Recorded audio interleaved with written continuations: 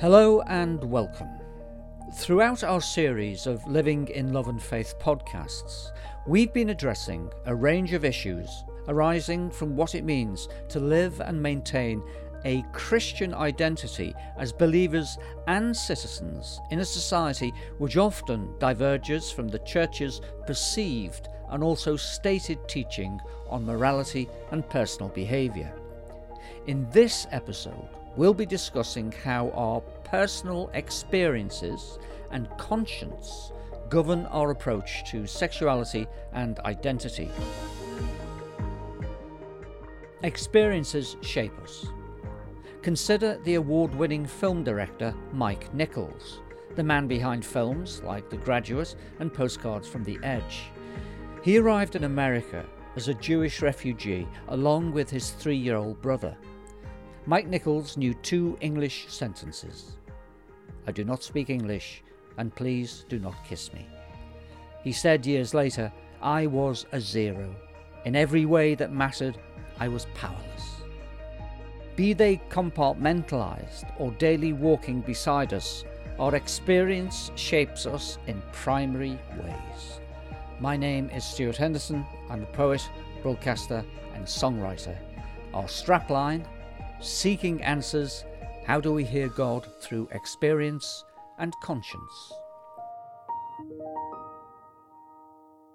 The Reverend Dr. Sean Docherty is the principal of Trinity Theological College, Bristol. Before that, he spent some 8 years at St Mellitus College in London as a tutor in ethics and then as the Director of Studies. Having trained at Wycliffe Hall, Oxford, Sean was ordained to the priesthood in 2008. He served his first curacy in Cricklewood, northwest London, before moving with his wife Gabby and family to be part of a church plant on a housing estate in inner city West London, living opposite Grenfell Tower. The Reverend Dr. Jessica Martin is a canon residentiary of Ely Cathedral, where her duties include outreach and education. Before ordination, she was a fellow and lecturer in English literature at Trinity College, Cambridge. Her commanding writings on John Milton's epic poem, Paradise Lost, were serialised in The Guardian. Jessica's new book, Holiness and Desire: What Makes Us Who We Are, was described as illuminating, challenging, and liberating by best-selling author Sarah Perry. The Reverend Duncan Dormer has been the CEO of the 300-year-old Anglican mission agency United Society Partners in the Gospel since 2018. Before that, he enjoyed a 2-decade association with St John's College, Cambridge, serving as Dean of Chapel for 15 years. With degrees in human sciences, medical demography and theology from Magdalen College, Oxford, Duncan is the co-editor of and contributor to the 2007 book of essays, An Acceptable Sacrifice, Homosexuality and the Church. To begin, some cryptic wisdom from psychoanalyst Carl Jung, who wrote, "I am not what happened to me, I am what I choose to become, for the privilege of a lifetime is to become who you truly are." Sean Docherty, Jung also said, "Thinking is difficult, that's why most people judge," which presents us with various pertinent dilemmas. As a Christian ethicist yourself, and looking at human identity, sexuality, relationships and marriage, is believing in the validity of a deeply felt experience sufficient justification to attempt to alter or modify the whole Church's teaching on the subject? I think there's lots of things that need to be said to that suitably provocatively phrased question. So thank you for that, Stuart. Who we are is always something that we are kind of in touch with, but it's always something that we're only partially in touch with. I would want to start by saying, it's great that you quoted the Jung, because he's acknowledging that we are to an extent a mystery to ourselves. So just as Christians believe that God has to reveal God's self to us, we actually also believe, I would have thought, that God has to reveal ourselves to us as well, and that the process of self-discovery for Christians is a process of part of our journey with God. So we can't just say, well, this is who I am, and you've all got to deal with it and accept it and kind of arrange yourselves accordingly. We've got to sort of, to an extent, hold on to our identities with some kind of lightness and openness to deeper understanding of ourselves and more accurate understanding of ourselves. At the same time, I think it is really important to say, this is who I am, this is how I experience myself to be, and to look to the church and to look to God for acceptance of ourselves. Duncan Dormer. Experience is a complicated category, and how do you really hear somebody? How do you really hear somebody? I think you really hear somebody in particular sorts of settings, face to face and over time.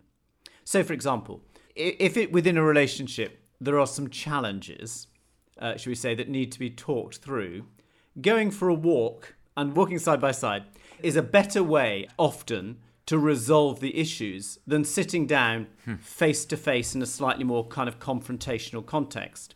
So whilst on one face of it you're creating a little bit more distance, the reality is that you can get deeper and be more reconciled than you might be by sitting opposite each other. So at the end of the day, words and narratives are always going to stumble and trip. We're never going to grasp the totality of something. It's a little bit like the way that poetry, is better or operates better than prose. I mean, poetry can tell a profound truth, which if you spelt it out in analytical prose, wouldn't come across in quite the same sort of way. Us not knowing ourselves, as it were, is an important part of the equation. And if we are really struggling to know ourselves, or indeed people that we have known for 30 years very well, then there's always going to be a massive challenge in trying to understand somebody else, particularly through a vignette, through a narrative, through a statement. Jessica Martin. Experience is never unshaped. As soon as something happens to us, we start to shape it. And what we tend to shape it into is a story. And stories have particular arcs. They really do have beginnings and middles and ends. They've got a kind of shape to them, which we make rather in order to sort of make memorable sense of the experience. And quite often the way that we indicate what's the important part of a story is by bringing to bear in it the things that we find meaningful about our lives, or ways in which values give meaning to what has happened to us. As well as LLF, I've been on another body that thought about this subject, and I was struck both on LLF and on that other body about how very difficult it was to find that beyond experience voice that would speak generally for everybody. And in fact, that it was an extremely artificial voice. I think some of the huge difficulties that the drafters have had has been about how you can find a voice that's both human and knows its limitations, but isn't anyone's voice in particular. And that's really, really difficult.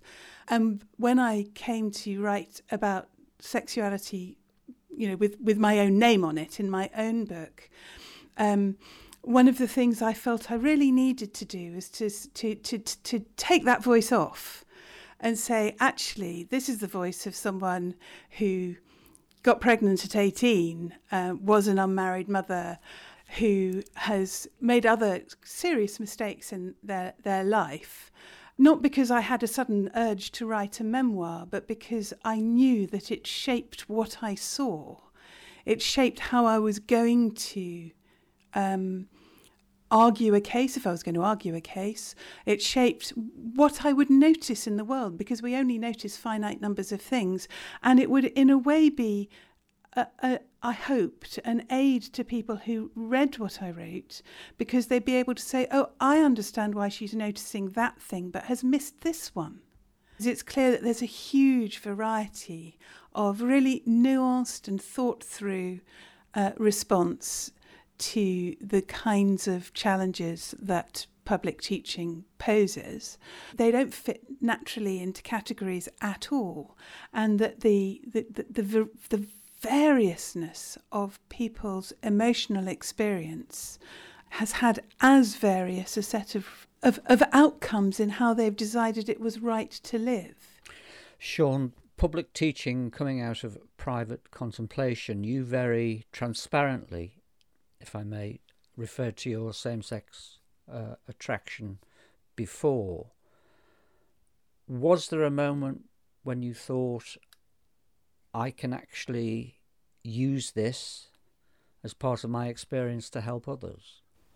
I think the way it worked for me was almost the other way around, that I was me and kind of open about my sexuality, or pretty open about my sexuality. I didn't really come out to many people. It was more that people would sometimes ask me, oh, are you gay, or whatever they would ask me, and I would just answer truthfully and say, yes, I am.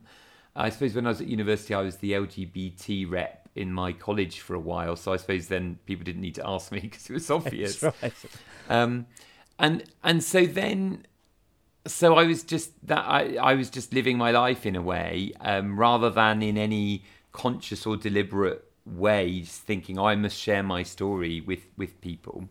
But then as I did that, it became clear that was helpful to people.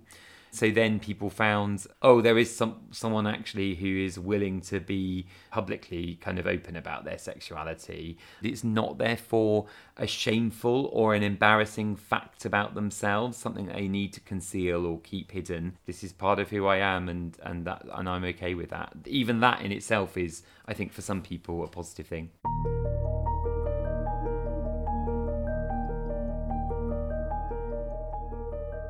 Next to make its entrance is the ancient character of conscience.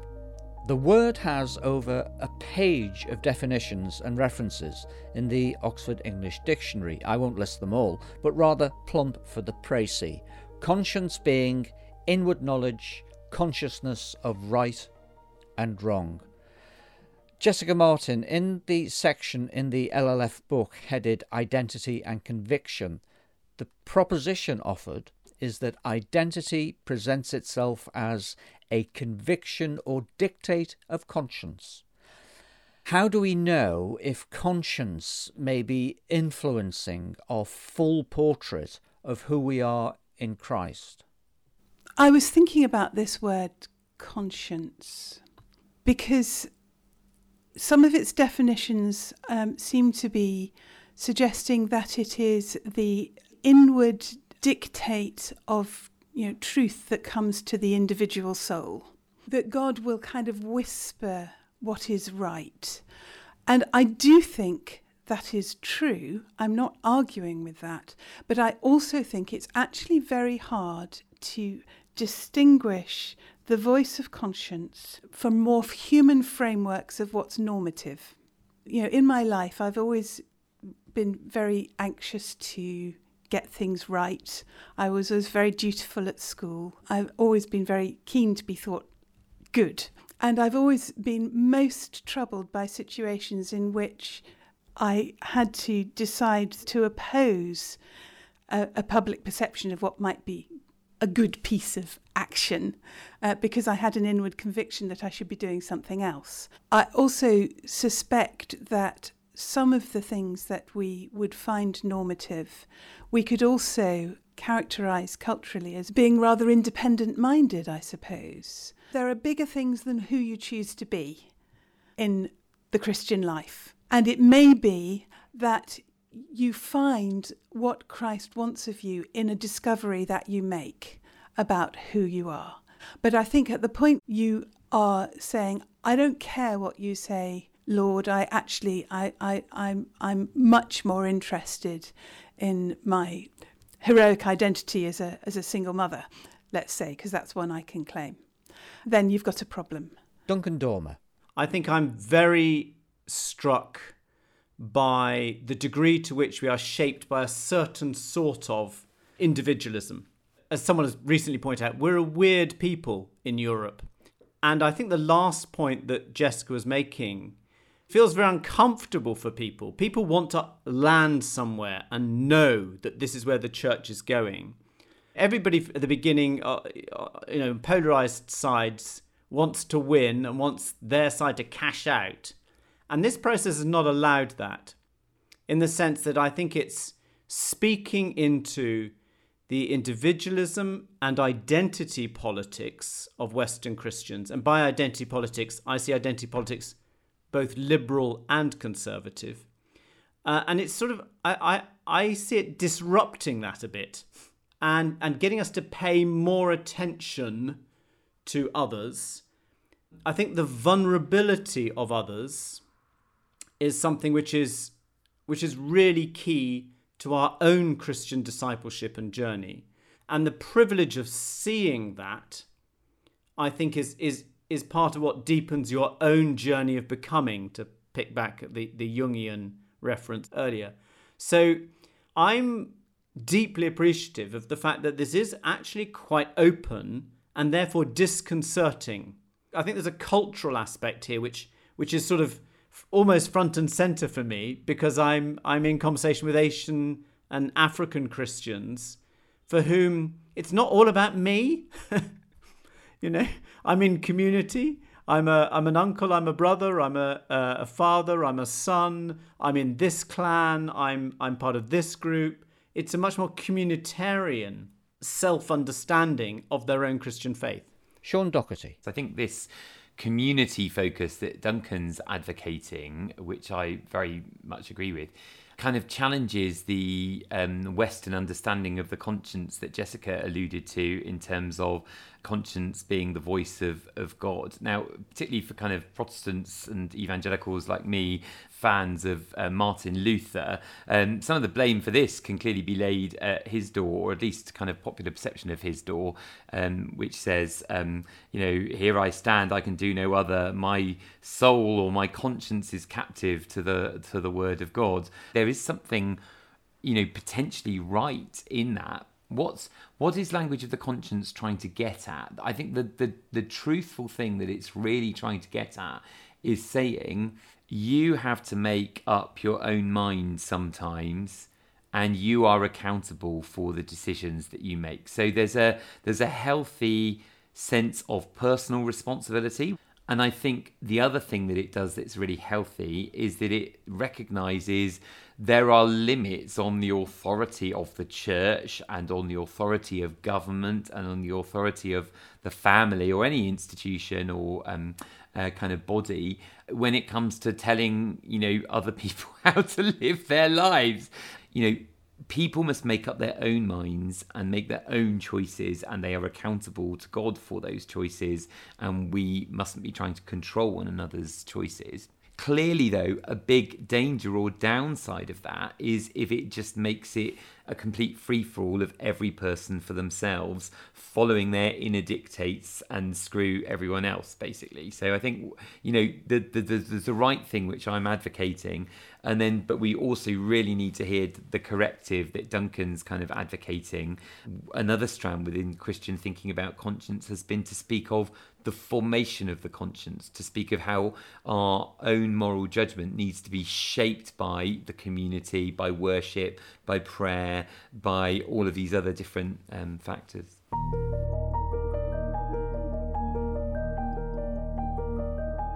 When introducing Duncan Dormer at the start of this podcast, I mentioned the book An Acceptable Sacrifice, Homosexuality and the Church, which he co-edited with Canon Jeremy Morris, former Dean of Trinity Hall, Cambridge. Duncan Dormer, that book published in 2007 with a foreword from Desmond Tutu, no less, was an empathetic discourse that sought to be attentive to the authority of Scripture, alert to the unity of the Church, and sensitive to the integrity and experience of practicing gay Christians. Now, since that book was published, opinions have been amplified. Where do you think the church is now over this? There's some ironies here. So I think all the authors in that book are straight. And we had a bit of a joke about whether we should call it straight talking, because it felt like that particular moment was quite a difficult moment for lesbian and gay members and bisexual members of the Church of England. It felt like everything was quite pushed down, and it was quite difficult to put your head above the parapet. And I think the advent of same-sex marriage legislation, which completely threw the Church of England, it just really didn't see that coming from a Tory government at the time that it did. They didn't understand the way in which society and culture had shifted. They really didn't get it. So, I mean, I'm, as someone who's engaged in mission, particularly within, and thinking about contextual mission, within the context of the Church of England and the UK, I think the gulf between where the church is and where society is massive. And I think the thing that concerns me within that more than anything else is the moral critique of the church by secular society, who I think this is a strange position for the church to hold, not to have moved towards a much fuller acceptance of gay people. On the other hand, I'm profoundly aware from my day job that the Church of England's position is well understood by more conservative cultures, and if we shifted it, it would have some repercussions. Questions about what we call, say, homosexuality are thought about very, very differently in different parts of the world. So particularly America and the UK are tied up very much with individualism, especially, and identity, our identity in an individual kind of way. That's just not how most people think. So I think there's a lot of misreading across culture. If you take much of Africa, the question may be entirely reframed in terms of kinship. How are you related to different people if you were in a same-sex formal relationship? And procreation, having children, the kind of procreative impulse in Africa is much stronger. Having children is really fundamental to your identity, who you are. Sean Docherty. I find that so helpful, Duncan, in terms of thinking about our, we've talked about kind of being accountable to one another and being accountable to the experience of LGBT people, which I think is really crucial. What it made me think of was in the New Testament when there's appeal to conscience. So, sort of famous kind of examples being food sacrificed to idols.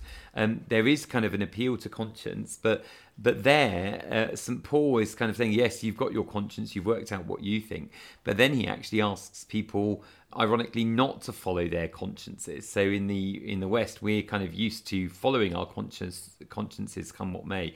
But in the New Testament, that's not always a foregone conclusion, because sometimes we refrain from following our consciences precisely because we are kind of being gracious or kind or accountable to one another within the Christian community, or we're not wanting to kind of give cause for offence or stumbling to other Christians who may see things differently.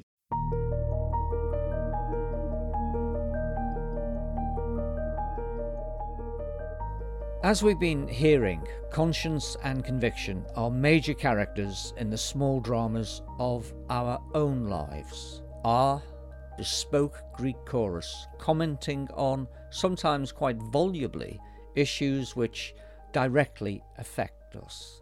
Just one final question for you all.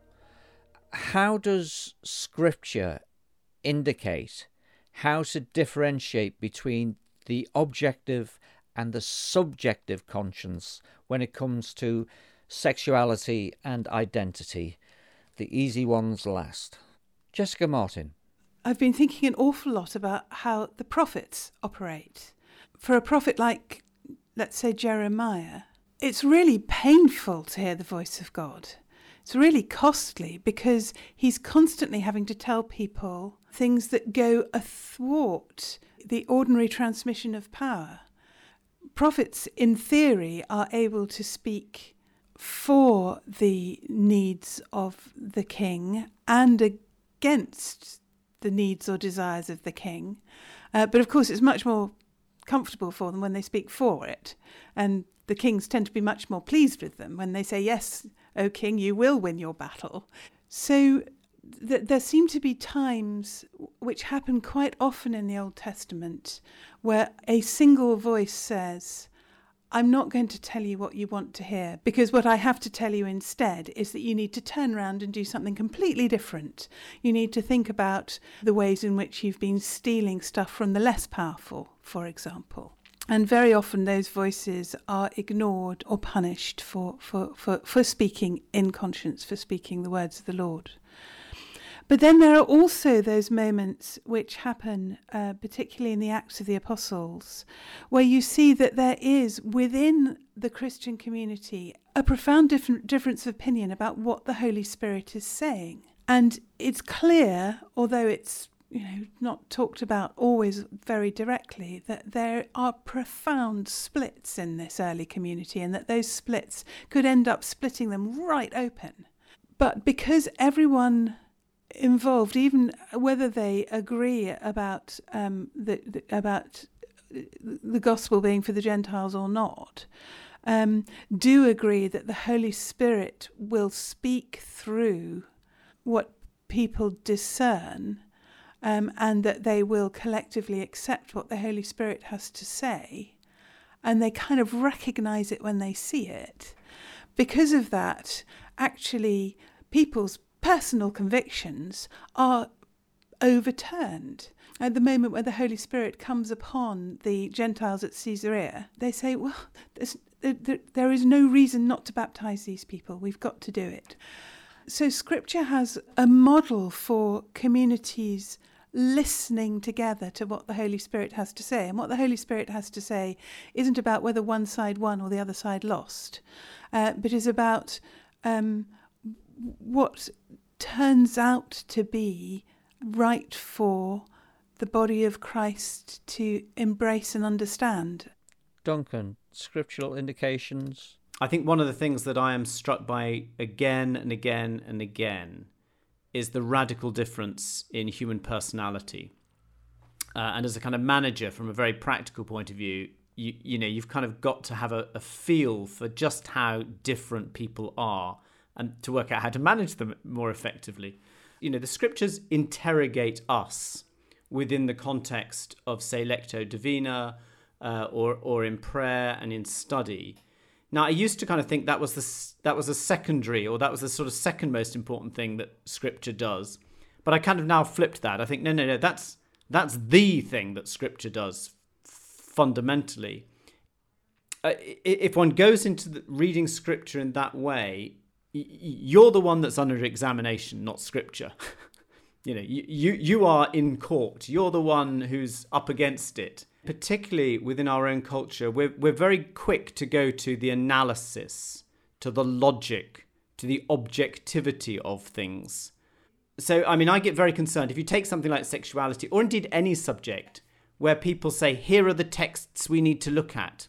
Well, no. You're not going to understand the ethics of sexuality by picking out 7 key texts. It doesn't work like that. You understand the ethics of sexuality because you understand Scripture, and you understand it in a much more holistic kind of way. You understand the emphasis of, God's grace. You understand what kenosis means. That's what allows you to approach the question about sexuality. Sean, just finally, Duncan's thought about Scripture interrogating us. That leads me, perhaps in my own sweet muddled way, to think, well, at the end of an interrogation is a revelation, and that the person under interrogation may come to see that perhaps the way that they've been living is open to question, open to correction. Different people, different Christians and groups of Christians do read the whole and then the particular in relation to the whole, and reach different views, not just about the significance of individual texts, but about the meaning of the whole kind of biblical story when it comes to sexuality. And I think this is why it's difficult when it comes to thinking about conscience, because not every matter is a matter of where Christians can disagree in good conscience with one another. So we could have a discussion about a different ethical issue, such as sexual abuse or something like that, where I would hope that all Christians, or almost every single Christian, would agree, oh yeah, that's wrong, and you can't really legitimately disagree about that. There is kind of only one legitimate Christian point of view about that matter. The difficult question then is, how do we know which are the topics where it's okay for Christians to have a really, really strong difference of opinion about this, and then others where kind of no, there's a kind of mainstream point of view here and you've kind of got to get in line, or you may want to disagree with it, but you are at that point disagreeing with the mind of the church, the consensus fidei, it's not just kind of a legitimate disagreement where we can agree to disagree about it. So I think, Stuart, your point about, there's a revelation at the end of it, I think is right. There can be revelation through these processes of arguing, not just about what's the right point of view, but also what are the things that we can agree about legitimately. But I hope revelation is not just at the end of the process. I think revelation is all the way through. We start in a place of, we are only in this conversation in the first place because God has, in God's grace, revealed God's self to us in Jesus. And then, all the way along, I think, is a process of God being kind and revealing ourselves and revealing more. I think one of the things that's been hopeful for me about the LLF process has been a kind of a willingness to acknowledge the depth of those disagreements and kind of face up to it with realism, and because we can't, if we are going to work out what next, we can't do that without kind of that realism about how profound those different points of view are, precisely about that big picture reading of the whole of Scripture. So it's not just, oh well, your point of view on these few little texts happens to be different to mine, where we could then say, well, we can kind of agree to disagree about that maybe, but about my point of view about like what is the good news, or my point of view about kind of how do we read Scripture in the first place, is really different to yours, and those are very fundamental matters rather than peripheral ones. Duncan Dormer. I don't know if this helps or not, but I'll chip it in. In terms of agreeing to disagree, one parallel might be war, in the sense that Christians, many Christians are pacifists, many are just war theorists, and we live with that tension, it seems to me, very well. The views held on either side are extremely passionate, they're very well established, but it's by no means a consensus at all. Thank you very much for joining us in this podcast, and my thanks to Sean Doherty, Jessica Martin and Duncan Dormer. And there are more conversations like this available for individual or group study. You could even rate or review this podcast. Now, there's an invitation. Also, you can discover more resources at churchofengland.org/LLF. Goodbye and thank you for listening.